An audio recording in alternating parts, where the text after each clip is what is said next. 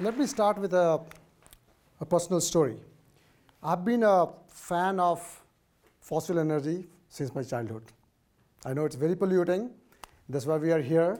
We want to have a renewable future, but there is a reason that I have been a fan of fossil energy.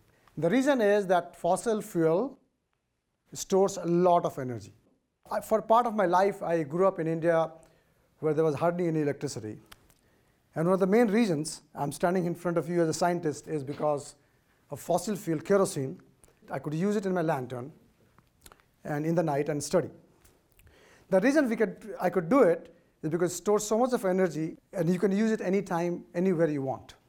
One of the main reasons, apart from the cost and other things, fossil fuel has survived for so long as a technology is because of its ability to store a lot of energy. And that gives you significant flexibility. You can use it anytime, anywhere, whether it is rainy, shiny, it doesn't matter. Say here in our country here, we use it for heating our home, driving our car, get our electricity. So the question is, can we do the same thing? Can we get the same flexibility with renewable energy? And why it is very, very important is because we do not have any control over renewable energy. First of all, there is no sunlight in the night. Imagine a future where you have a significant amount of your electricity is coming from solar panels. What are we going to do at night? That's one big problem. Second problem is that, as you can see on the graph, there's a lot of fluctuation. The electricity that comes out of the solar panel fluctuates a lot. There could be many reasons. It could be a rainy day, there are cloud covers, and whatnot. So the question is, what can we do to make renewable energy on demand? That requires a significant breakthrough in storing energy coming out of a PV panel or a wind turbine. There's another reason why we want storage. This is the data that I'm showing you from California, came in the month of March. It is a matter of pride for us as Californians that for a couple of days in March, more than 50% of the energy came from solar. However, during that time, the price of electricity went negative. There were no takers. And that's not an economically viable technology, right? And the reason there were no takers is because actually we use the energy in the later part of the evening and we generate most of the solar energy around noon. So again, if we have storage or we can store that energy, then you can imagine a future where we can use it later in the later part of the evening. But the challenge with storage is that, let's say we want on-demand flexibility, right? We on-demand availability of energy, we want it anytime, anywhere.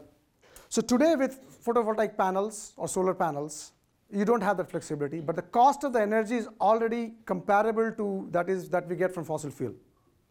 However, if you put a battery on top of it to get this flexibility or on-demand availability, then the cost suddenly goes up quite a bit. So the challenge for the scientific community is how to develop technologies to bring that cost down so that renewable energy becomes very, very flexible and available anytime we want.